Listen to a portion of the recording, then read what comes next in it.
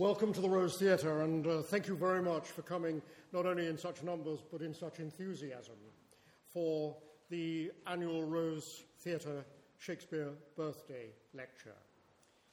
In a theatre that Sir Peter Hall created to bring actors and academics together. It's the fourth of the lectures that we've had. Farrah Karen Cooper spoke on feminism and the taming of the shrew. Peter Conradi spoke on Shakespeare and Iris Murdoch. Last year, Charles Nicholl spoke on Shakespeare's portraits, and I'm absolutely delighted that Charles Nicholl has joined us this evening. It would be a nice thought that all our Shakespeare lecturers came back year after year, and this evening we're enormously honoured that Sir Stanley Wells is with us to give the fourth in the series on the genius of Shakespeare.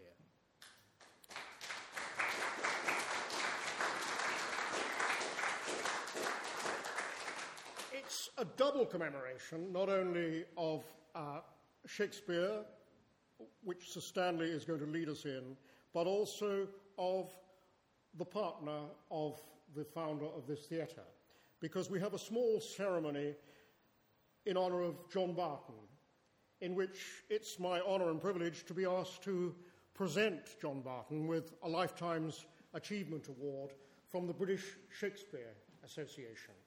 And the actor and great Shakespearean Andrew Jarvis is here to represent John Barton, who unfortunately cannot be with us tonight, to receive that award. I should explain that the British Shakespeare Association, represented by Peter Smith here this evening, is one of the most important institutions bringing actors, academics, school teachers and the general public together, exactly, in fact, the kind of vision that Peter Hall had for this teaching theatre. So it's a very singular, distinguished and wonderful honour that the British Shakespeare Association is giving in commemoration of John Barton. John Barton has been such an enormous influence on all our thinking and all our appreciation of Shakespeare for so many years. He burst into my world at my, I think it was 15th birthday party, when suddenly I realised people were no longer doing the twist, but watching the Wars of the Roses on television. And the most formative Shakespearean experience for me was seeing 4 times in a row John Barton's wonderful Troilus and Cressida. It was a Troilus and Cressida very much of that late 60s, I think it was 1970 moment, which had to do with sexual permissiveness. It had, as much as it had to do, one thought, with Shakespeare, it had a split second of total nudity on the stage, I seem to remember, but it also had the relationship between Alan Howard and Dinsdale Landon, I think, played Patroclus, as a very early positive statement of a gay relationship on stage. In all kinds of ways, it was a tremendously provocative, inspiring production, typical of the kind of outreach that the Royal Shakespeare Company was then making into the wider society and the wider community. Of course, John Barton was blessed with a marriage to Anne Barton, who we must remember too, not least for her extraordinary program notes. We, of course, all read her books, but she made the program note into an art form at Stratford. We all treasure those. It was a most extraordinary and powerful intellectual marriage of true minds. So John Barton has been so much part of the relationship, the marriage indeed, between academia and the theatre, that it's very appropriate that in this theatre, which his partner created, where we celebrate the marriage of acting and academia, that he should be awarded this Lifetime's Achievement Award this evening. And I'm honoured to ask Andrew Jarvis to receive the Oak presentation from the British Shakespeare Association, which has the inscription, "Even now I put myself to your direction." Macbeth, I should say, because we're in a theatre, the Scottish play, to Andrew Jarvis, who is going to, I believe, pass it to John Barton. I am indeed. Thank you. Thank you.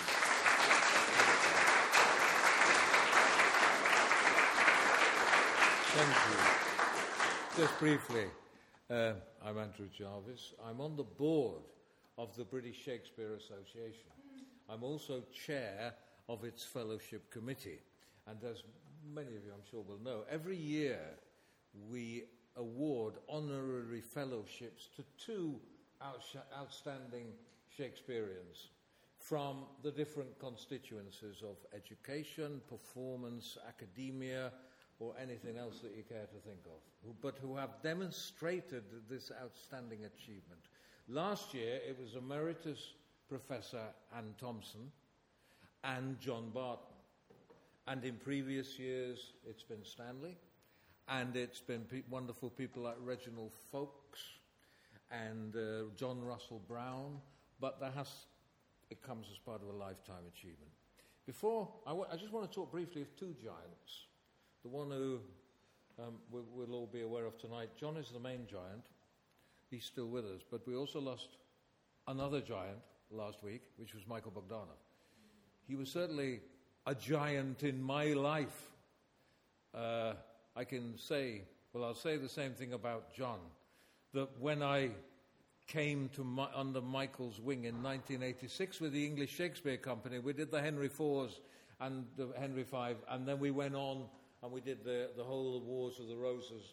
Michael changed the way I thought about Shakespeare. 2 years ago at the Stirling Conference, the British Shakespeare Association, two further giants were in conversation, which was Michael Bogdanov and John Drakakis. And I don't know if any of you were there, they just sat and talked. And it was like, I think I just died and went to heaven, actually, hearing these two. But I realized at the time that a lot of what I now believe about Shakespeare came from Michael, and I have drunk his toast every single night ever since his death, and will continue to do so for as long as I have breath, I think. That's Michael. The second one is John. John had, I think, probably an even greater influence on me when I first went to Stratford in 1978 to the Royal Shakespeare Company.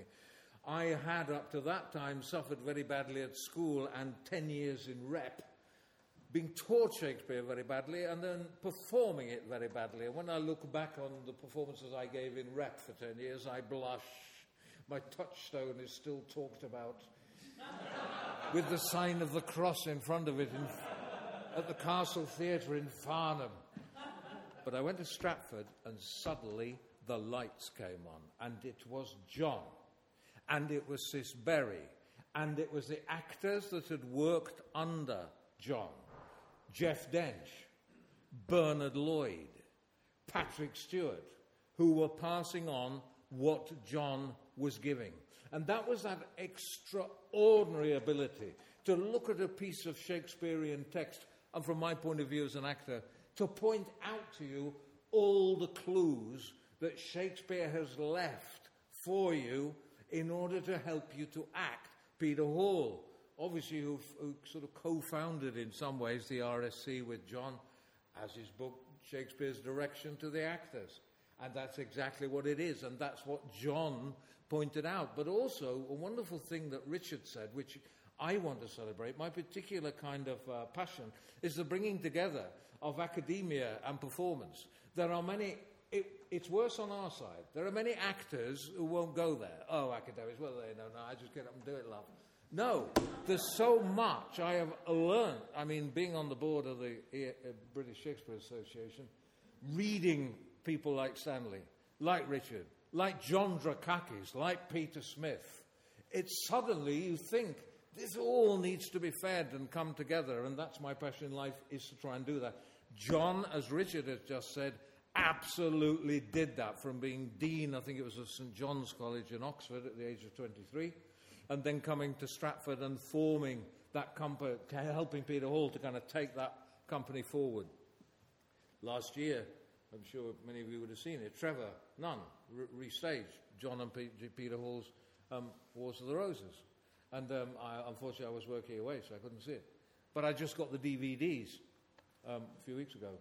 And I watch it, and I just tear my hair out at some of the Shakespeare I see, not least down by the Thames. But anyway, I watch the Wars of the Roses, John Barton, and go, that's it.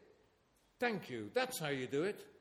Clarity, the use of language, the knowledge of antithesis and how metaphors work and how you swing them around and everything that John could teach us.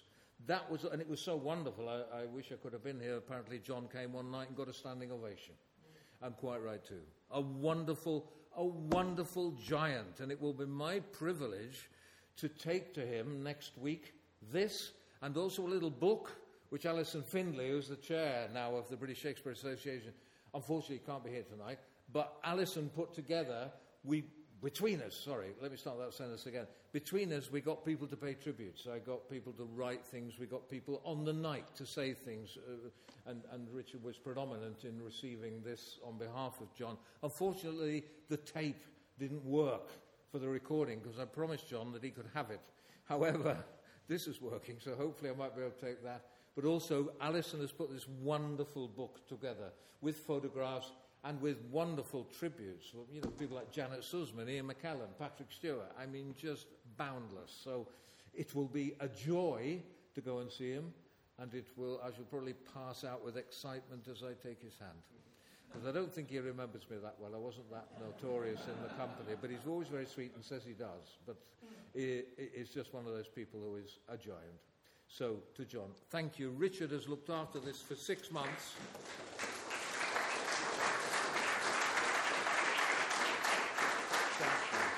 This great weight has been in the rose, but it's the right place for it to have been. But I thank you, Richard, for passing it on this occasion. It's an honour. Thank you. Thank you, Andrew. A heart of oak.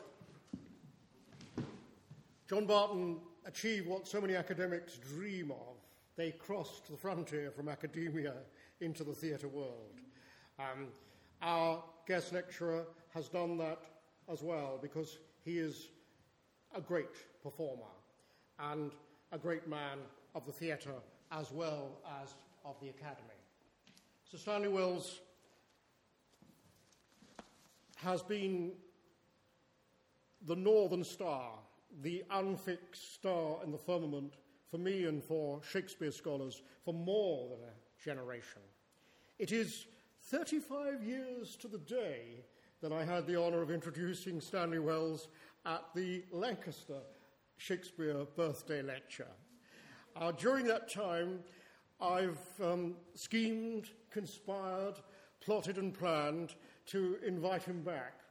But on every occasion when I've asked him to give a lecture, he has, in fact, as he reminds me, attended some of my conferences, but every time I've tried to get him to give a lecture, he's been away receiving an honorary degree at another university.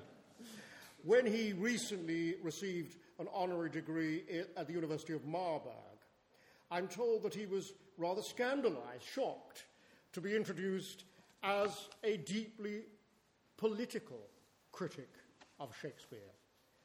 But I think he is a deeply political critic of Shakespeare, because you only have to look at the titles of his books. Shakespeare for All Time, Shakespeare, Sex and Love, Shakespeare Beyond Doubt, The Shakespeare Circle, and my own favourite, one of my favourite Shakespeare books, Shakespeare and Company, with that sly gesture of tribute to Paris, to realise that what Stanley Wells's politics represent and what is most valuable about those politics today is the collegiality, the internationalism for sure, the European dimension for sure, the extraordinary encyclopedic knowledge of every Shakespeare production over several generations, but above all else, the sense that comes through so strongly in Shakespeare and Company, that to understand Shakespeare the man, we have to interpret Shakespeare among his colleagues. And as Stanley says in a lapidary moment in the book, by understanding how Shakespeare belongs to his colleagues, you understand the uniqueness of the man. This is a profound politics. It's a politics of community. It's a politics of a collective endeavour, which we like to believe the Shakespeare industry is. And part of this extraordinary collegiality that Stanley represents as well as writes about, the conviviality that makes him such a wonderful and welcome guest among us tonight, and on so many other occasions in so many other places across the world, a truly global figure. One of the elements that makes Stanley so much a convivial, congenial figure is that no one in Shakespeare studies, no one in the Shakespeare industry represents so many different strands of what has become an extraordinary, multifaceted industry. The word is used casually, but during Stanley's career, Shakespeare studies has exploded and expanded into so many different spheres and dimensions and specialisms now, often not talking to each other, that it's actually with a sense that Stanley may be one of the last who knew everything. They say that, don't they, about so many scholars of the past. He was the last who knew everything. But Stanley is probably one of the last Shakespeareans who touches all the bases. Film studies, performance studies, biography, historical criticism, so many different institutions. He has been the editor of not just one but several Shakespeare editions.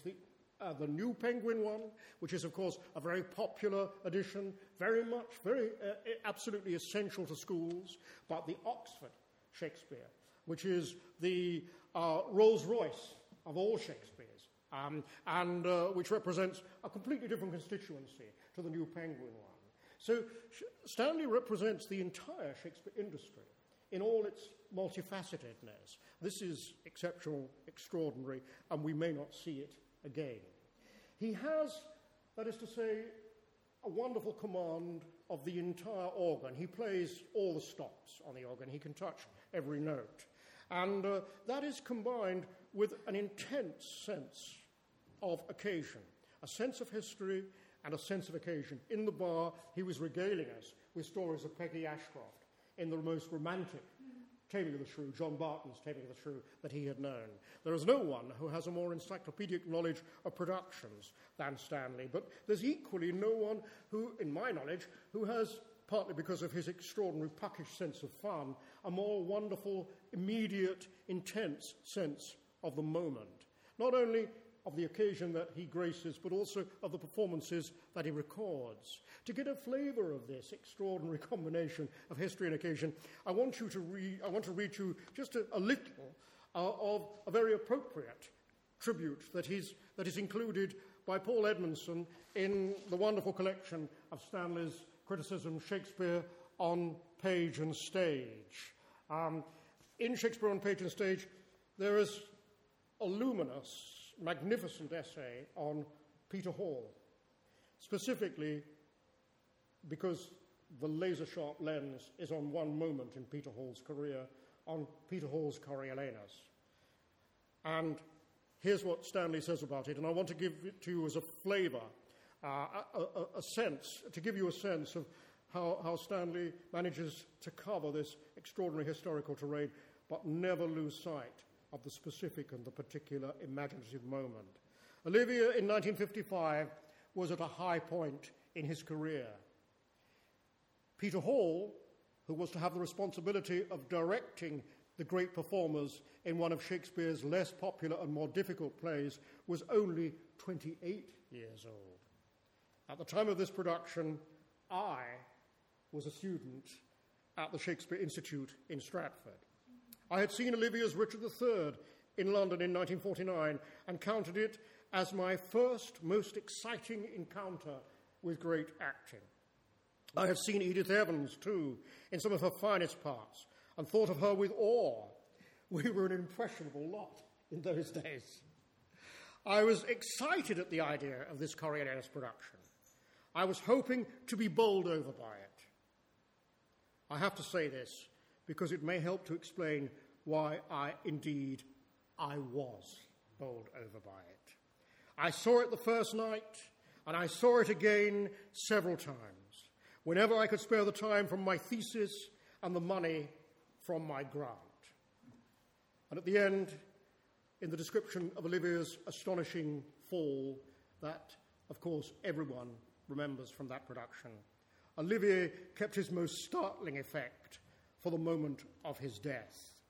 The fall was a final climactic assertion of Coriolanus's grandeur in the moment of death, the last of a series of masterstrokes with which Olivier had portrayed the bewildering many-sidedness of the character. It was theatrical, but we were in a theatre. It was dangerous, but Coriolanus lived as well as died dangerously. It was the final shock for an audience that had been given many surprises, and it left me, at least, overcome with awe. I left the theatre on that first night, profoundly impressed, and walked the streets of Stratford before I wanted to talk to anyone. That, I think, is what Aristotle meant by catharsis. That, I think, is what is great criticism. I give you Stanley Wells to give the 2017 lecture on the genius of Shakespeare.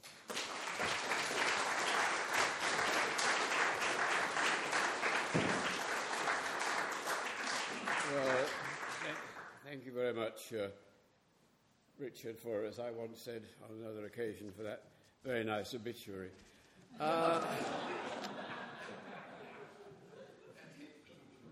There are two questions that people often ask me in a question time after I've given a lecture. One of them is, what's your favourite Shakespeare play? And I've already been asked that tonight. The answers are King Lear, I think, is the greatest, and A Midsummer Night's Dream is the most delightful. There are other ramifications. The other question that people often ask me is, what got you interested in Shakespeare? And that's where I'm going to start this evening, because the first Shakespeare play I remember reading was A Midsummer Night's Dream. I was about 11 at the time, and I was at school, a grammar school in Hull, and we spoke it around the class, and I must have been cast as Hermia, because my only real memory of the occasion is a sort of priggish frisson at having to speak the word hell in the line, "Oh, hell, to choose love by another's eyes." We were a very innocent lot in those days. It was when I was 3 or 4 years older that I was first deeply stirred by Shakespeare's language. And this was in one of the sonnets, not a play. It was Sonnet 29, the one beginning, "When in disgrace with fortune and men's eyes." And I was especially moved by the sestet, the last 6 lines. "Yet in these thoughts myself almost despising, haply I think on thee. And then my state, like to the lark at break of day arising from sullen earth, sings hymns at heaven's gate. For thy sweet love remembered such wealth brings, that then I scorn to change my state with kings." In part, of course, I was responding to the subject matter, to the poem's rapturous idealization of friendship in its equation of love with wealth, at a period of emotional awakening. But I was conscious, too, of the extraordinary musical power of the lines, the consonance between sound and sense in that image of the lark which beats across the boundary of the line ending to rise singing into the ether, and the resounding metrical regularity with which the closing couplet affirms the triumph of spiritual over worldly values.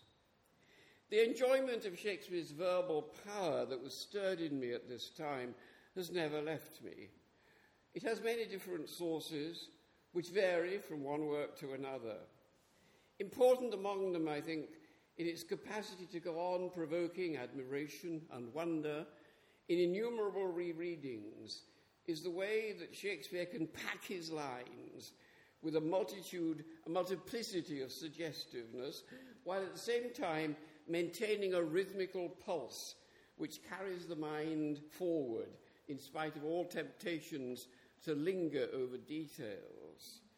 You can see it at a comparatively straightforward level in such a well-known speech as Jaquiz's speech on the 7 ages of man. The forward impetus is set up by the structure. One man in his time plays many parts, his acts being 7 ages. And then there's the verbal richness, which can be illustrated by the well-known picture of the schoolboy with his satchel and shining morning face, creeping like snail unwillingly to school.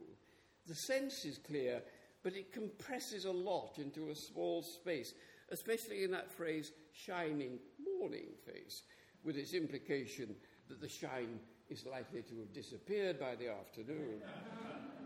More subtle and complex, but still irresistible in its extraordinary fusion of the rhythms of ordinary speech with a blank verse structure, is Hamlet's first soliloquy, written in a style that presents us not with conclusions, but with the very processes of Hamlet's mind. Vocabulary, syntax, rhythm, all contribute to the effect that it should come to this. But 2 months dead, nay, not so much, not two. So excellent a king that was to this Hyperion to a satyr, so loving to my mother, that he might not beteem the winds of heaven, visit her face too roughly.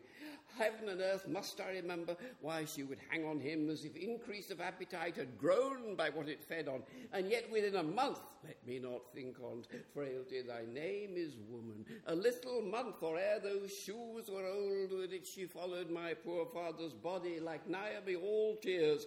Why she, even she, oh God, a beast that once discourse of reason would have mourned longer, married with mine uncle, my father's brother, but no more like my father than I to Hercules. Within a month, ere yet the salt of most unrighteous tears had left the flushing of her gauntlet eyes, she married.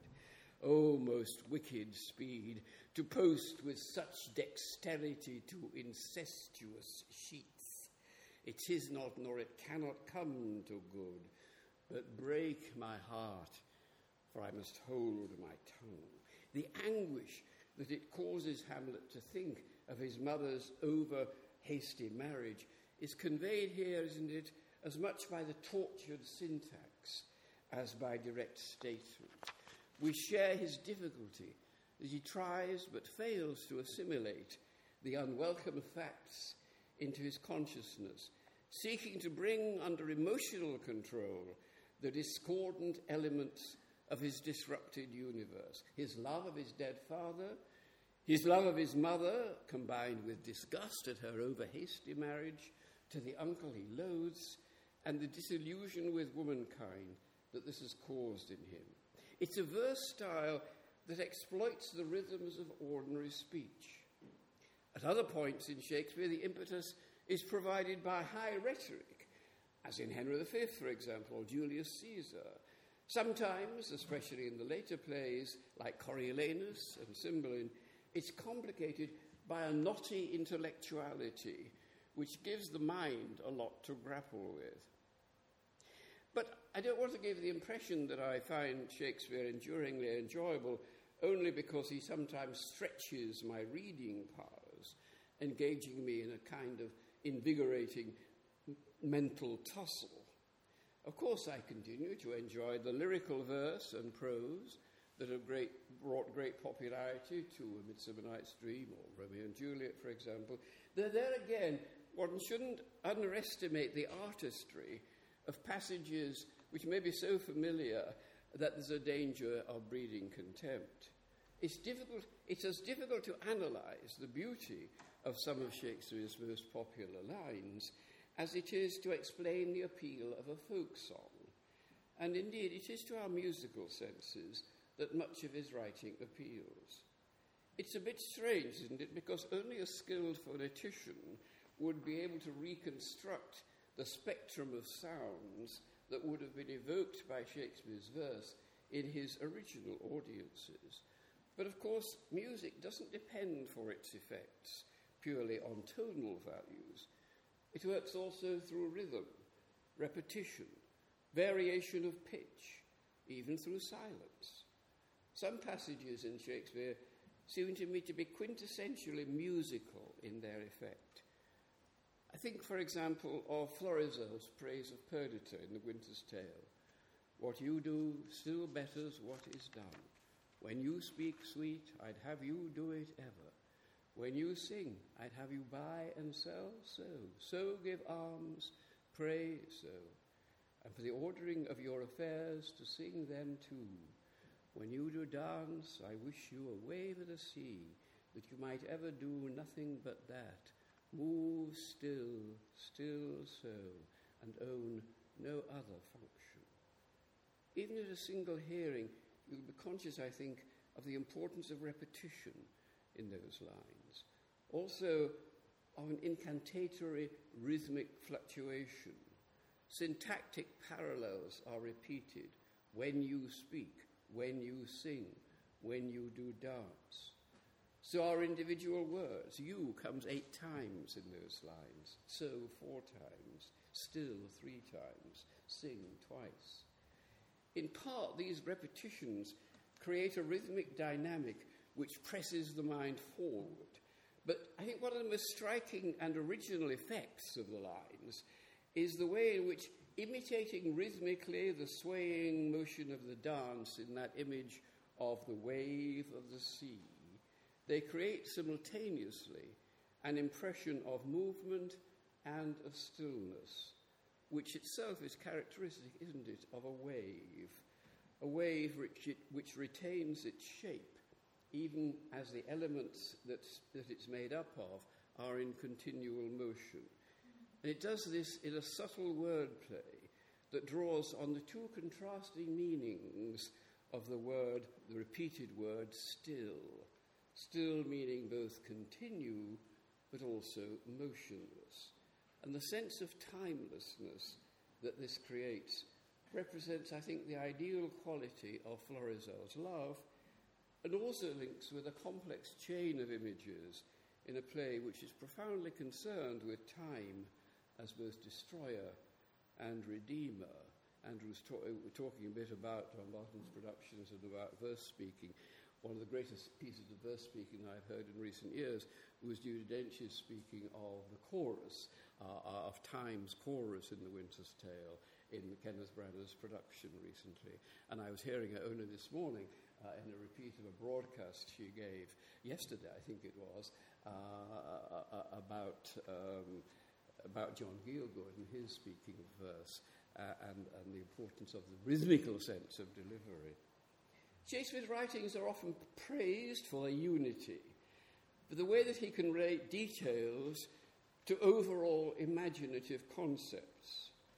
And certainly that's an important factor in his as a source of his imaginative power.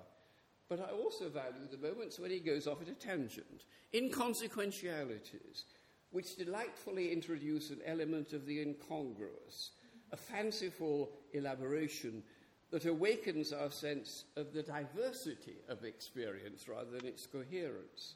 For some reason, Taming of the Shrew, perhaps a slightly underrated play, seems very rich in such pleasures. I think of the extraordinary image with which Petruchio's servant Grumio illustrates how cold he is. He says, well, Curtis asks, "Who is that calls so coldly?" And Grumio replies, "A piece of ice. If thou doubt it, thou mayst slide from my shoulder to my heel with no greater a run but my head and my neck." It's a surrealist image. It's almost a sort of Boschian sort of image, isn't it? The picture of him, Grumio, picturing himself as a frozen surface of a sheet of water, which his fellow servant could use as a slide. It's centrifugal rather than centripetal. It's a sublime irrelevance rather than a contributory detail. And there's a rather similar quality in the same play in the words with which Biondello, who is in a hurry, encourages his master Lucentio in his intended elopement. "I cannot tarry. And your wench married in an afternoon. She went to the garden for parsley to stuff a rabbit, and so may you so, and so would you, sir." Well, of course, Shakespeare was a very sophisticated verbal artist. Many of his most powerful effects depend on his mastery of rhetorical techniques, some of them derived from classical literature, which he would have learned at school in Stratford. The rhetorical basis of his art is more readily apparent in his earlier work, where I think it's closer to the surface. You may think, for example, of the elaborate wordplay of Love's Labour's Lost, or the high rhetoric of Richard III, or in a different key, very different key, of Richard II. But Shakespeare always knew the value of simplicity. Although in Love's Labour's Lost he delights in the exuberance of his verbal powers, he also shows how hollow rhetoric can be. The play's most important communication is made not through words, but in a moment of silence, as Mercader brings the princess news of her father's death. He says, "The king your father," and the princess says, "dead for my life." Even so, my tale is told. The tale is told without being told. It's told in a moment of highly theatrical silence. That sort of sudden simplicity is among the things that one constantly marvels at in Shakespeare. The way a plain phrase, the sort of language that out of context would seem entirely unpoetical, words such as we ourselves might speak without thinking twice about them, can have a devastating effect because of the way they are placed. The most powerful, sustained example of this method comes, I think, in King Lear. The reunion of Lear recovering from madness, the reunion of Lear and Cordelia, is heralded by one mighty image. Thou art a soul in bliss, but I am bound upon a wheel of fire that mine own tears do scald like molten lead. But after that, the episode is sustained by a succession of entirely plain phrases. You must not kneel. I think this lady to be my child, Cordelia. And so I am.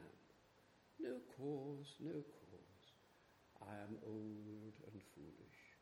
Of course, the effect of sublime simplicities like these depends greatly on the dramatic situation that's been set up and also on what has gone before. And in King Lear, what has gone before is a lot of very knotty language, rather as, say, in a late Beethoven quartet. A lyrical phrase will strike all the more poignantly because of the emotional turmoil that it emerges from. Our enjoyment of such passages, in other words, depends on the awareness of the structure of which they form a part, of the pacing of the dramatic movement, the juxtapositions within it, its climax and its resolution. It's both highly theatrical writing as well as highly poetical writing. And of course, one could go on quoting favourite passages, trying to analyse their effect for many hours. Whole books have quite probably been written about Shakespeare's verbal artistry. He was a great poet and a great prose writer, too. But in Shakespeare's time, the word poet signified a writer for the stage as well as for the page. And Shakespeare's greatness as a dramatic poet depends greatly on the fact that he had an imagination that saw and used words not only for themselves, but as the projection of a larger vision of which words are only a part. He's famous, for example, for his powers of portraying individual character, powers which depend partly on his literary art. Alexander Pope, in his preface to Shakespeare, wrote, "Every single character in Shakespeare is as much an individual as those in life itself. It is just as impossible to find any two alike, and such as from their relation or affinity in any respect appear most to be twins, will upon comparison be found remarkably distinct. In addition to this life and variety of character, we must add the wonderful preservation of it, which is such throughout his plays that had all the speeches been printed without the very names of the persons, I believe one might have applied them with certainty to every speaker." Well, that's nonsense, of course. Think of, for example, of characters in Macbeth like Lennox, Ross, Angus, Caithness, and Menteith, whose names sound like those of decreasingly important railway stations along a minor branch line in Scotland, and whose personalities are no more distinctive. Still, Pope does identify there an important characteristic of Shakespeare's dramatic power, the chameleon-like quality with which he can switch from one style of verse or prose to another, and the flexibility with which the language even of individual characters can be invested. I think of the way, for example, that Caliban's normal roughness of speech in The Tempest can open up into the extraordinary lyrical expressiveness of "Be not afeard. The isle is full of noises, sounds, and sweet airs, that give delight and hurt not. Sometimes 1,000 twangling instruments will have about mine ears, and sometimes voices that if I then had waked after long sleep will make me sleep again. They're lines which depend on our sense of the character, and they shift the moral perspective in a way which is, I think, peculiarly Shakespearean. And they do so because of Shakespeare's exercise of literary power. Still, the audience's apprehension of character in its totality depends on the realization in performance of a subtext, on the projection of literary style as the revelation of an integrated personality. Characters like Brutus in Julius Caesar, or Malvolio in Twelfth Night, Viola again in Twelfth Night, or Cleopatra in Antony and Cleopatra. These are not just the sum of everything that they say and they do and that is said about them. They are also the effect of the realization of all these qualities in the figure of a particular actor as that actor performs the role. I think we see this at its most obvious in comedy. Shakespeare's works are full of humour. Some speeches and exchanges are amusing in themselves on a purely verbal level. We may think of some of Falstaff's soliloquies, or of Hotspur's satirical portrait of the popinjay who talked so like a waiting gentlewoman of guns and drums and wounds, God save the mark. Or at a more serious level of probing comedy, where you think of Hamlet's interchanges with Polonius and with Rosencrantz and Guildenstern. And there are some words which are, in effect, instructions to the actor to convey wordless emotion rather than an attempt by the writer to express emotion verbally. Think of that very elemental signifier, O, which on the printed page, coming at a climactic moment, can have anticlimactic effect. But Shakespeare asks his actors to convey many varied emotions through it, sometimes indeed leaving it up to his actor to decide exactly what emotion should be conveyed. It can have brilliant comic force. In Antony and Cleopatra, Phidias, putting Octavius Caesar's case to Cleopatra, carefully explains to her, he knows that you embraced not Antony as you did love, but as you feared him. Cleopatra says, oh. And that apparently impassive oh can convey a world of meaning. The interjection oh can be a cause, a cue for the actor to convey a transition from one sense of mind to another. In the fly scene in Titus Andronicus, just recently, rather to my sadness, reattributed to Thomas Middleton instead of Shakespeare, but still hasn't yet been proved. In this scene, Titus rebukes his brother Marcus for killing a poor, harmless fly. Marcus defends himself by saying it resembled the villainous Aaron. Pardon me, sir, it was a black ill-favoured fly, like the Empress's Moor, therefore I killed him. To which Titus responds, oh, oh, oh. Then pardon me for reprehending thee, for thou hast done a charitable deed. In Deborah Warner's brilliant Stratford production, Brian Cox, playing Titus, made a profoundly memorable effect out of those three O's, those three monosyllables, suggesting through them a crazed, slowly dawning acceptance of Marcus's explanation. Oh, oh, oh. Which then turned into a passionate endorsement of his brother's action as the fly came to seem to be a symbol of all people who had wronged him and his family. And he threw himself upon the table, viciously stabbing at the place where the fly had been. And there are points in which the surrounding dialogue indicates fairly clearly what effect Shakespeare was aiming at. In Othello, after Desdemona's death has been discovered, Othello falls on the bed with the inarticulate cry of, oh, oh, oh, to which Emilia responds, "Nay, lay thee down and roar." So there is an inbuilt stage direction that he's to say "oh, oh, oh" as a roar. Or in Lady Macbeth's sleepwalking scene, her "oh, oh, oh" is glossed by the Doctor's comment when he says, "What a sigh is there, the heart is sorely charged." In the DVD of the famous Trevor Nunn production, Judi Dench makes out of those 3 O's a horrifying cry of despair lasting some 46 seconds. And on a number of occasions, Shakespeare uses O as a climactic, if inarticulate, expression of suffering. As in Othello's, "Oh, Desdemona, dead, Desdemona, dead, oh, oh." It does make up a verse line. Or at the moment of death. Or Hamlet's "oh, oh, oh," which follows "the rest is silence" in the folio text of the play.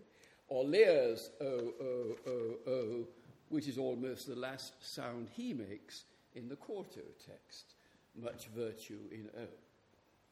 In citing those instances of points at which Shakespeare's text shows that he's depending on theatrical values as well as, or in place of, literary values, I've tried to illustrate my points by referring to the plays in performance.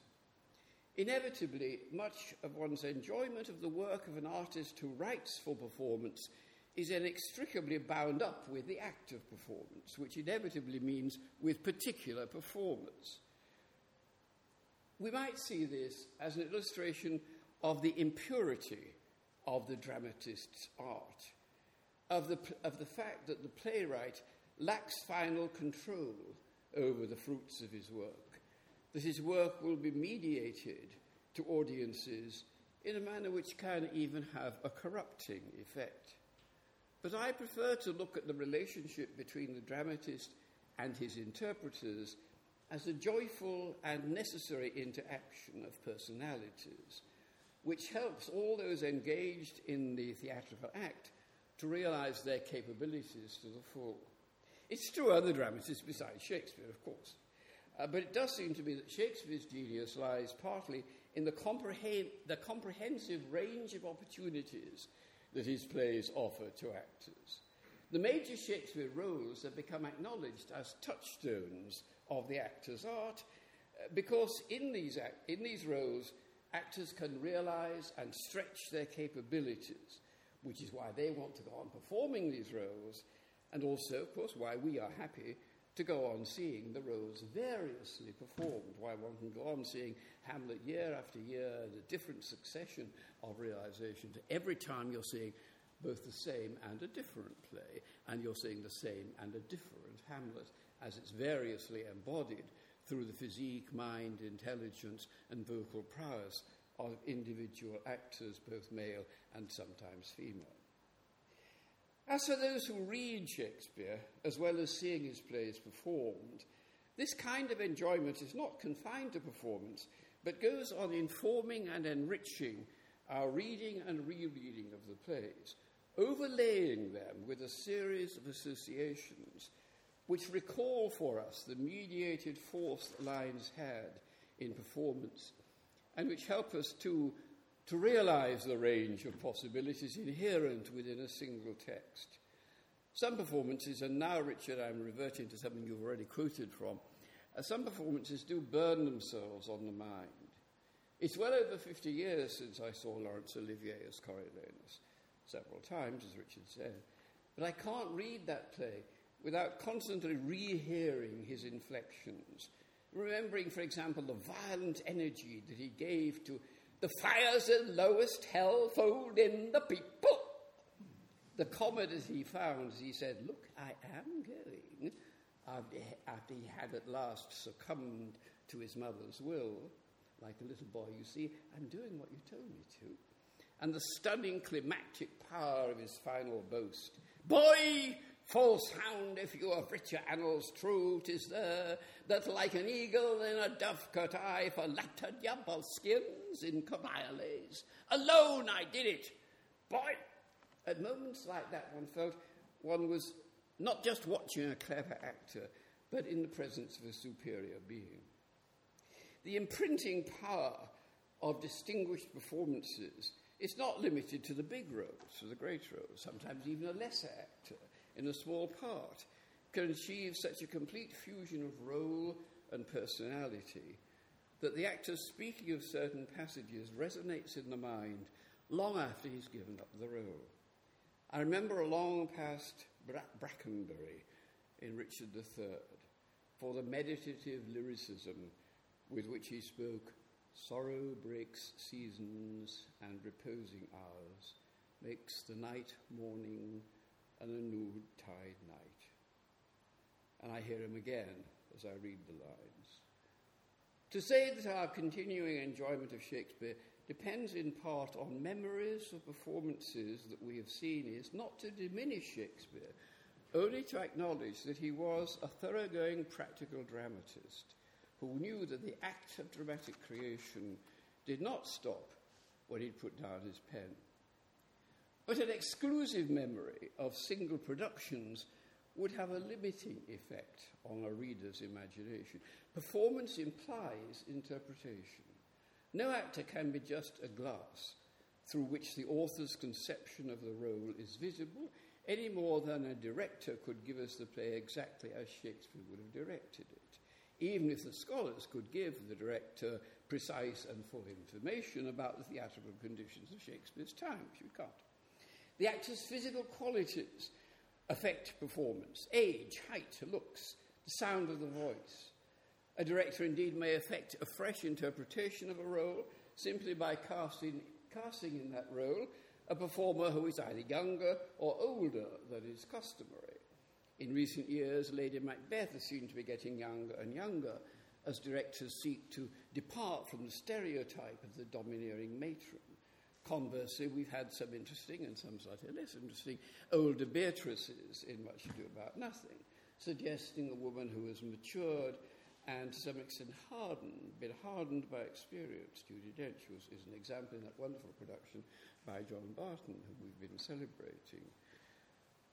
Actors have varying ideas about what's important in a role, making different selections among the options that are open to them. To stay with Much Ado for a moment, there is a rather enigmatic interchange between Don Pedro and Beatrice, which may seem to be irrelevant, and in fact which is often cut in performance. Don Pedro says to Beatrice, "Come, lady, come, you have lost the heart of Signor Benedick." And she says, "Indeed, my lord, he lent it me a while, and I gave him use, that is, interest for it. I gave him use for it. A double heart for his single one. Marry, once before he won it off me with false dice." It may seem like a passing quip or a false trail, the suggestion of a previous relationship between Beatrice and Benedick has not been made before, nor do we hear any more of it. But I remember Judi Dench in John Barton's production made this the keystone of her interpretation, implying a lurking bitterness behind some of her jesting with Benedick, a sense of something unresolved which added poignancy to the later stages of the wooing. And when Judi Dench came to direct the play with Kenneth Branagh as Benedick, Judi chose to give the same unusual warmth to the friendship between Benedick and Claudio, so that Benedick's response to Beatrice's "kill Claudio," of course one of the most famous theatrical cruxes in the canon, when Benedick says "not for the wide world," in that production it seemed to be motivated by personal feeling rather than by principle. And his last words to Claudio, "Come, come, we are friends," had the force of a desired reconciliation. Well, the kinds of theatrical re-exploration of Shakespeare's text that I've been speaking about can be paralleled, of course, by critical rereadings of the plays. The fact that the plays are open to this kind of reinterpretation, whether in points of detail or overall, and that it can be conveyed to us in performance, is among the reasons that we go on re-enjoying Shakespeare's plays. We can also enjoy, of course, the very varied theatrical styles in which they have been presented, varying as much as from John Barton's highly romantic interpretation of The Taming of the Shrew to the late Michael Bogdanov's really shatteringly contemporary and in some ways very shocking interpretation of the play.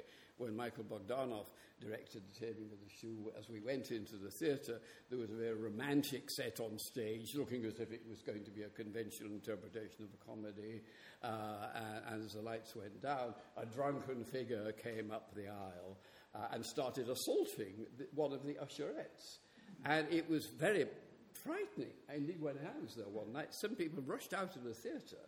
It was a time when there had been a number of bomb scares. The theatre had been closed once or twice, and people had been asked to leave because they felt that there was a danger that something was going to happen. Then the actor went onto the stage and destroyed the scenery, the set. Well, of course, it was all part of the show. It was Jonathan Pryce turning into first Christopher Sly and then into Petruchio. And after that, we had a very radical reinterpretation of the play, and one which, whereas in the Barton production, the coming together of Petruchio, played by Peter O'Toole, and Peggy Ashcroft as Catherine, whereas in that production it was a very romantic, really warmly loving conclusion to the play. In the Bogdanov one, the shrew Kate was horrified by what she had to say, and Petruchio cringed with embarrassment at her apparent subservience, the sort of very, very varied interpretations which the play can be given. To be fair, Bogdanov did make quite a lot of textual changes. Well, these kinds, in any case, let me take over. In any case, the phenomenon that we call Shakespeare is not just something that can be appreciated only by reading or by seeing performances of the original text, whether complete or not. It's also everything that's happened to and as a result of these texts since they were first written. We can enjoy Shakespeare in different media, on film, in radio, television, in adaptations like Kurosawa's film Ran, based on King Lear, where the daughters become sons, or operatic versions like those of Verdi, his Great Othello or Falstaff, or Berlioz's Much Ado, or Elgar's symphonic poem Falstaff, ballets like Prokofiev's Romeo and Juliet and so on, or musicals like Cole Porter's Kiss Me, Kate. We can enjoy Shakespeare through the innumerable paintings on Shakespearean themes, even through the artifacts based on them. Knowing Shakespeare, we can even enjoy works which subject him to imitation, parody, or burlesque. Some of them crop up in unexpected places. I wonder if you remember Hamlet's soliloquy as performed by the Duke in Mark Twain's Huckleberry Finn, where it's called the most celebrated thing in Shakespeare. It goes like this: "To be or not to be, that is the bare bodkin that makes calamity of so long life. Or who would fardels bear till Birnam wood do come to Dunsinane, but that the fear of something after death murders the innocent sleep, great nature's second course, and makes us rather sling the arrows of outrageous fortune than fly to others that we know not of. There's the respect must give us pause. Wake, Duncan, with thy knocking. I would thou couldst, for who would bear the whips and scorns of time, the oppressor's wrong, the proud man's contumely, the law's delay, and the quietus which his pangs might take in the dead waste and middle of the night when churchyards yawn in customary suits of solemn black, but that the undiscovered country from whose bourne no traveller remains breathes forth contagion on the world, and thus the native hue of resolution, like the poor cat of the adage, is sicklied o'er with care. And all the clouds that lowered o'er our housetops with this regard their currents turn awry and lose the name of action. 'Tis a consummation devoutly to be wished, but soft you the fair Ophelia. Ope not thy ponderous and marble jaws, but get thee to a nunnery go." Well, that's Mark Twain. And even in the midst of educational conferences, memories of Shakespeare can surface to provide entertainment and enjoyment for the delegates. scarcely known at all, I think, nowadays, is a skit on Hamlet. It's a skit based on the look and tell teaching method, which circulated at a teaching conference during the 1960s. It goes like this. See Hamlet run. Run, Hamlet, run. He is going to his mother's room. I've something to tell you, mother, says Hamlet. Uncle Claudius is bad. He gave my father poison. Poison is not good. I do not like poison. Do you like poison? Oh, no, indeed, says his mother. I do not like poison. Oh, there is Uncle Claudius, says Hamlet. He's hiding behind the curtain. Why is he hiding behind the curtain? Shall I stab him? What fun it would be to stab him through the curtain. See Hamlet draw his sword. See Hamlet stab. Stab, Hamlet, stab. See Uncle Claudius's blood. See Uncle Claudius's blood gushing. Gush, blood, gush. See Uncle Claudius fall. How funny he looks, stabbed. Ha, ha, ha. But it is not Uncle Claudius. It is Polonius. Polonius is Ophelia's father. You are naughty, Hamlet, says Hamlet's mother. You stabbed Polonius. But Hamlet's mother is not cross. She's a good mother. Hamlet loves his mother very much. Hamlet loves his mother very, very much. Does Hamlet love his mother a little too much? Perhaps. See Hamlet run. Run, Hamlet, run. I'm on the way to find Uncle Claudius, Hamlet says. On the way he meets a man. I am Laertes, says the man. Let us draw our swords. Let us duel. See Hamlet and Laertes duel. See Laertes stab Hamlet. See Hamlet stab Laertes. See Hamlet's mother drink poison. See Hamlet stab King Claudius. See everybody wounded and bleeding and dying and dead. What fun they're having. Wouldn't you like to have fun like that? Well, in talking about Shakespeare's genius, I've emphasized a self-renewing quality in his works, which comes, I think, from a peculiar openness to interpretation, as if he himself had had the wisdom to leave his plays slightly unfinished, to hold back from final decisions, so that future ages could read into them the preoccupations of their own times, so that there is, as it were, a required dynamism of interaction between the works and their readers or audiences. It might be argued that's a necessary aspect of all dramatic art, but I don't think we feel it to anything like the same extent of Johnson or Congreve or Sheridan or Shaw. Perhaps there is a more mythic quality about Shakespeare, which enables his plays to speak to generation after generation, even in translation and adaptation. Perhaps as part of because he was essentially a romantic dramatist, writing about the past and about other places. But I don't want to imply that Shakespeare has no identity, that he is just a mirror in which we see nothing but our own reflection. There are meanings in Shakespeare and values and attitudes of minds with which we can identify or to which we can aspire.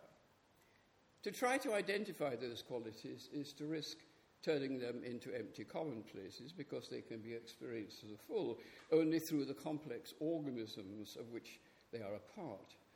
But let me just try finally to identify some of the fundamental sources of my admiration of Shakespeare's genius. I admire the value that he places on intelligence and wit as ways in which we may arrive at the truths around ourselves and the world. Along with Shakespeare's celebration of wit goes his appreciation of humour, his enjoyment of human idiosyncrasy, of the spirit of carnival, of the world of cakes and ale that he celebrates in Sir Toby Belch and in Falstaff, his humane acknowledgement that unwitty, even unintelligent people can embody virtues that their superiors lack. It is, after all, Constable Dogberry who, however unwittingly, brings about the happy conclusion of Much Ado About Nothing. And it's the clown Nick Bottom who has a most rare vision, a dream past the wit of man to say what dream it was. I respond to Shakespeare's portrayal of heroism, the physical courage of a Coriolanus, even a Macbeth, the moral courage of an Isabella, a Desdemona, or a Cordelia, or at the other end of the scale, such an insignificant character as Francis Feeble in Henry IV, Part 2, who, asked by Falstaff if he will make as many holes in an enemy's shield as he has done in a woman's petticoat, replies, "I will do my good will, sir. You can have no more." I value Shakespeare's sense of the mystery of life, of the inadequacy of human reason to explain the bases of our existence, his awareness of our need for illusion, of the value of relaxing of the reason and an admission of intuition, of the need to temper wit with folly, of the transfiguring power of an imagination that, as is said in A Midsummer Night's Dream, can grow to something of great constancy. I value Shakespeare's celebration of ordinary, everyday virtues, a gratitude, of the optimism that enables the Duke, in As You Like It, to translate the stubbornness of fortune into so quiet and so sweet a style. His compassion of mercy. Shakespeare is above all the celebrant of love in all its manifestations, the love that informs friendships such as those of Antonio and Bassanio, Hamlet and Horatio, Rosalind and Celia, young love that includes sexual passion, as of Romeo and Juliet, or Rosalind and Orlando, the love of brother and sister, as in Twelfth Night, of mother and son, as in King John, father and daughter in Pericles and King Lear, husband and wife in Pericles again, and in The Winter's Tale. And of course, Shakespeare's sonnets include some of the finest love poems ever written, as fresh and compelling now as they've ever been. At the basis of all Shakespeare's work, I suggest, is a love of humanity. He knows to what heights it can reach. What a piece of work is a man, says Hamlet. How noble in reason, how infinite in faculty, in form and moving, how express and admirable, in action, how like an angel, in apprehension, how like a god. The beauty of the world, the paragon of animals. But Shakespeare knows, too, that man is a quintessence of dust, and he creates that archetypal image of Hamlet, the prince of men, staring into the empty skull of Yorick, the dead jester. Only a very few characters in Shakespeare's plays are purely evil. Aaron in Titus Andronicus, perhaps. Iago in Othello, perhaps a few others. Most even of Shakespeare's villains have a moment at which, with the sudden, brief opening up of a new perspective, we see them as desperately mortal, like the drunken murderer Barnardine in Measure for Measure. And the cowardly Parolles in All's Well That Ends Well is allowed his claim, "There's place and means for every man alive." Shakespeare gives us a sense of an unexplained and inexplicable infinity, a world elsewhere, as Coriolanus says in words that resonate beyond the immediate situation. But it gives us a sense, too, that all of us have a place in this cosmos, a right to develop our talents, to express our emotions, to realize our individual beings to their fullest extent. To speak of Shakespeare as the world's greatest dramatist is inadequate. His status doesn't depend simply on his abilities as a dramatic craftsman. Other writers can compete with him in this. It would come closer to the mark, I think, to speak of him as a thinker, a philosopher, a psychologist, a poet possessed of the artistry that enables him to express his perceptions in dramatic form, and in doing so to render those perceptions with a subtlety and communicative power which are more effective, if more elusive, than if they had been formulated in an expository manner. These are the marks of Shakespeare's genius that I personally value most. Thank you.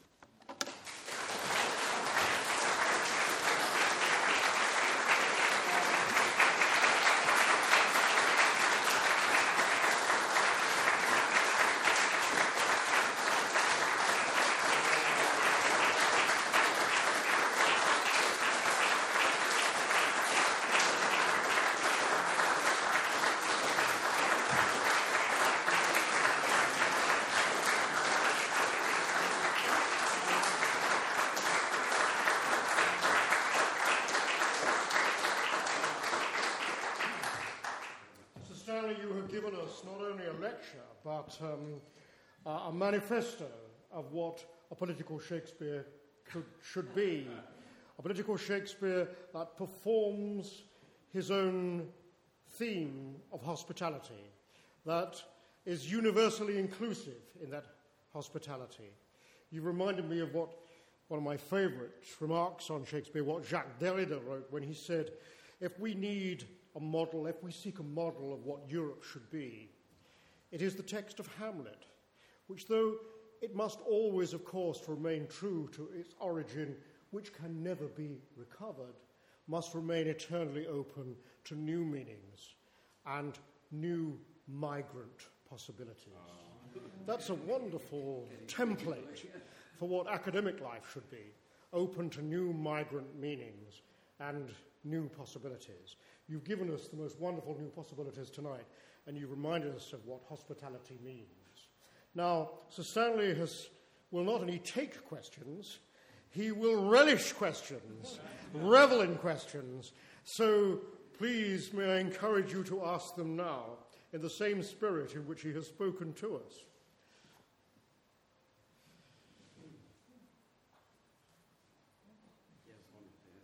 Peter Smith.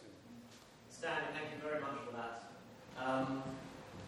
You spoke at some length about the ambiguities of the word "oh," and the kind of emphatic possibilities that single letter generates. I guess the one that's always worried me, I don't know whether it's actually speech or a stage direction, is Lear's how. Yeah. I just wondered if you had any thoughts about that. Yes, I have. It's one that can be... Sorry. Lear's howl. I think it's 4 times, isn't it? It's open to variant interpretation, and I've seen it performed in more than one way. Properly speaking, it seems to me, Lear should come on holding the body of his dead daughter at this point. She may be a bit too heavy. There have been actors who have not been able physically to carry on their daughter. Robert Stevens couldn't when he played Lear. If you look carefully at Olivier in the television film, you'll see that although he does have Cordelia in his arms, there are pulleys and strings holding her up. Watch your Cordelia, or even perhaps weigh your Cordelia. It may be a useful injunction to an actor. But those howls can be interpreted, like "oh," as an inarticulate cry of anguish. Not really a word at all, but "oh, oh." Or they can be an injunction to the people on stage to join in Lear's grief and expressions of it. How? Oh, you are men of cheer. Is that cheer? Stone. So, because they don't join in. When McKellen did it, he did it both ways very cleverly. His first 2 howls were his own expression of inner anguish, and then the second 2 were addressed to the crowd. So it's another example of a sort of word which is also a non-word, a word which can be seen just as an inarticulate expression of suffering, but one which can also be seen as an injunction to other people to join in with Lear's suffering. This is not a particularly academic question. It's just I'm inspired to know, I don't know if it's quite controversial. What is your opinion about the sudden trend for the sudden trend for female actresses to take over male roles of Shakespeare? Yeah, the question is about women playing roles which are either traditionally or which are certainly in the play, in the narrative of the plays, male roles. It's not a new tradition. I think it's fair to say that to start with. Sarah Bernhardt played Hamlet in the 1890s. Sarah Siddons played in the 1790s. Hamlet particularly is a role which has seemed accessible to female players. Because Hamlet is, I leave it to you to imagine why Hamlet might have feminine qualities, might be seen to have feminine qualities. Intuition is one which we perhaps wrongly tend to associate more with women than with men, I don't know. So that is one example of a role which has, for a long time, there was a famous Danish film, Astrid Nielsen, where a woman is playing Hamlet, but he turns out, in fact, to be a woman in the end, as Horatio discovers when he feels into his bosom when he's dead. But in recent years, certainly, we've seen, as I saw recently, Glenda Jackson, a very powerful Lear, I thought, and she played Lear as a man. Whereas we've seen other actors, other female actors, play male roles as women, like recently at the National, Tamsin Greig playing Malvolio, and in the film of The Tempest, Helen Mirren, God, it was so boring, playing Prosper and I think I only judge those by whether they work or not. We had a very interesting series of plays at the Donmar, where the plays were rather transmuted. Philida Lloyd directed them, Harriet Walter played Henry IV, Brutus, and Prospero. I saw Henry IV and The Tempest. I enjoyed them very much. They were partly because a full effort of imagination had gone into the recreating of an environment. They were played as if they were being played in a women's prison, which helped to give a rationale to the all-female cast. So I didn't like what I saw of the National Twelfth Night. I left at the interval. I was in a cinema. I thought it was badly over-directed and excessively laboured in its efforts to make every touch, every word comic. But that's partly a dislike of the overall production rather than of the casting and the re-personification of a central character. So I'm sorry, that's probably rather confusing. I think it just depends on how it's done, really. Sometimes I can take it and sometimes not.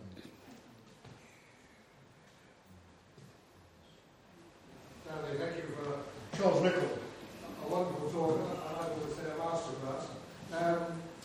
I love the way in which you tied so much to the way Shakespeare's rhythms and the voice and the syntax and the whole sort of intricate, small-scale effects of the lines and the poetry, express ideas and complexity, etc., and dramatic stories. I'm wondering about the settings and the theatrical conventions in which they were actually written, and how that sort of meshes with our quite sort of subtle, modulated idea, whereas one has the idea of the Elizabethans had a rather more declamatory, stentorian sort of style. But then, of course, one has the wonderful instructions to Hamlet to the players, speak the speech I prayed as I pronounced it to you, tripping me upon the tongue. Was he kind of breaking new ground with that sort of...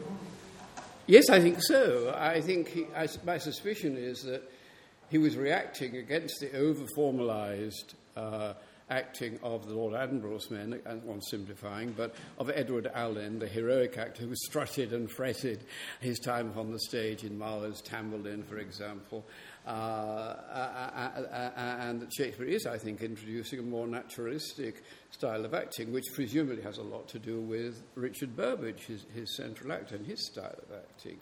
And I think, of course, we can't recall, we don't have films from the period or recordings. Even if we did, they wouldn't give us the real flavour because the audience, we are different. But there have been different theories, haven't there, about the style of acting. Keith Joseph wrote a book about Elizabethan acting in which he said it was all rhetorical and stylised, and then he rewrote the book 10 years later and said he'd been wrong. But I personally think that you can only deduce what Shakespeare wanted by the style in which he writes, and he does write in some of the earlier plays in a more formal or more heavily rhetorical style, as he does perhaps in Titus Andronicus, the early histories in Richard III. But it does seem his writing becomes more subtle as well as supple, and there are some speeches which you simply can't act in a heavily rhetorical style, like some of Hamlet's speeches, or sometimes you can mix it too, can't you, with Leontes, for example. You've got passionate outbursts, but which require a degree of obvious oratory, but nevertheless also require even more, perhaps, a great deal of interiority to them.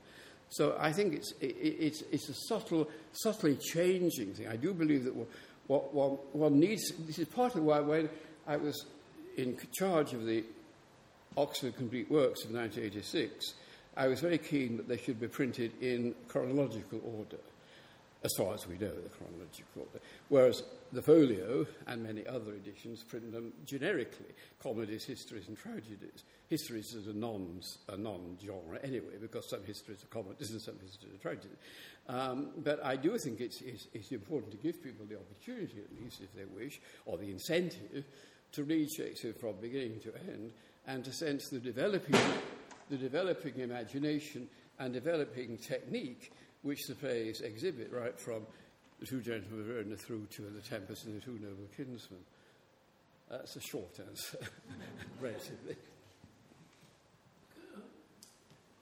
Second row here. David Chadwick? No, sorry. On the first row. Thank you for an inspirational lecture. Could I ask you a personal question? During your lecture, you often refer to reading Shakespeare. And I wonder, do you read it aloud, or what sort of voice do you hear in your head when you're reading it silently? I don't often read it aloud, or read a Shakespeare play aloud. I might occasionally do so if I'm testing out my sense of the audible effects. I think it's a good idea to read Shakespeare aloud, and I like taking part in play readings. When I'm reading to myself, well, it's very complex. Often, of course, if I'm reading a play, now that I've seen them so many times, as I read, I hear the actors who made the most vivid impression on me as I spoke. Sometimes I almost have to try to dissociate myself from that, to try to experience the words afresh, from one interpretation to another interpretation. So, as usual, I'm afraid there's no straightforward answer to the question, but that's a shot at it. Richard? Yes, on the corner here. You mentioned a few of the musical interpretations of various Shakespeare works. I mentioned? A few of the musical interpretations. Yeah. Given that so much of Shakespeare's genius, as you demonstrated today, is in the words, to what extent do you think that such interpretations are actually closely linked to Shakespeare works, or are we better off thinking of them as quite separate?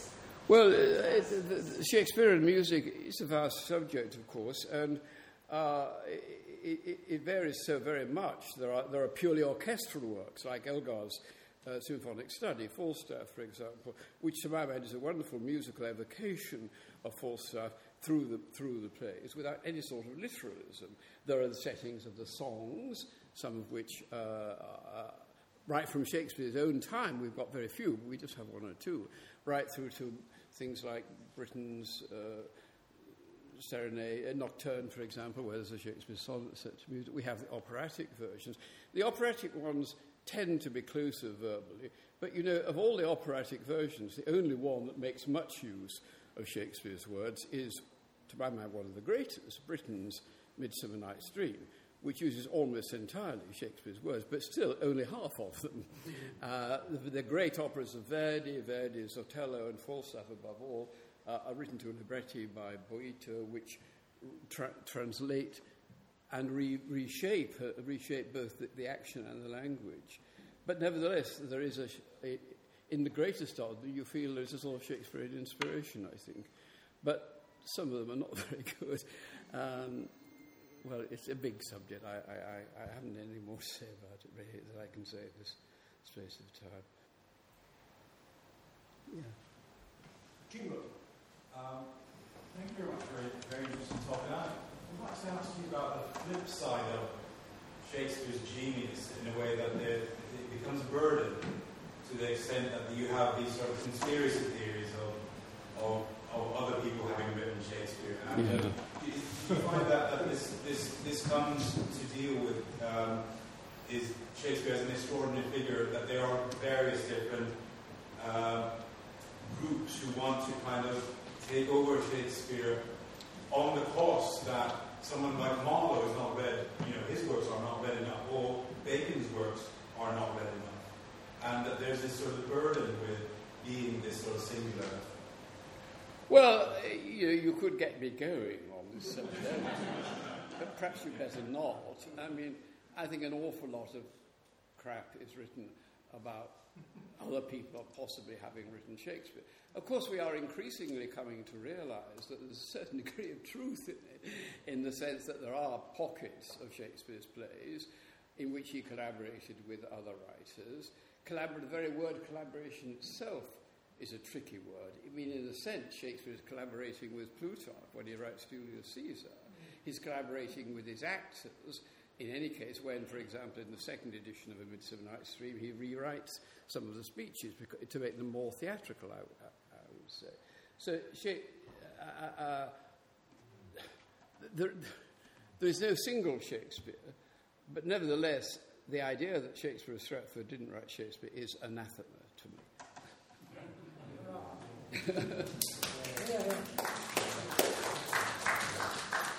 I think on that spirit of collaboration we must draw to a conclusion.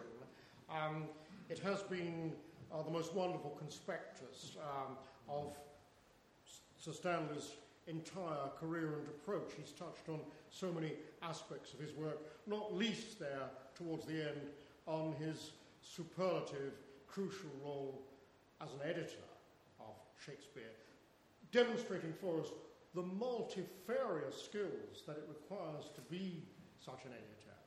I can't help but thinking that during the entire evening, the spirit of Sir Peter Hall, who would have loved, I'm sure, to have been with us at this theatre tonight to listen to this lecture, has in fact been among us, because the emphasis on the life of the line that Peter Hall represented, stood for, and campaigned for, and demonstrated throughout his work, and particularly his teaching, was given to us tonight, not only in the sublime beauty of the lines, but in the daily beauty of single syllables. And that is an extraordinary similarity, symmetry that you've given us with Peter Hall's thinking. You brought together tonight your two Kingstons. We're reminded that you're a man of Kingston upon Hull. That's true too. And you have brought to Kingston upon Thames the lifetime's passion that you first experienced with Shakespeare at Kingston upon Hull.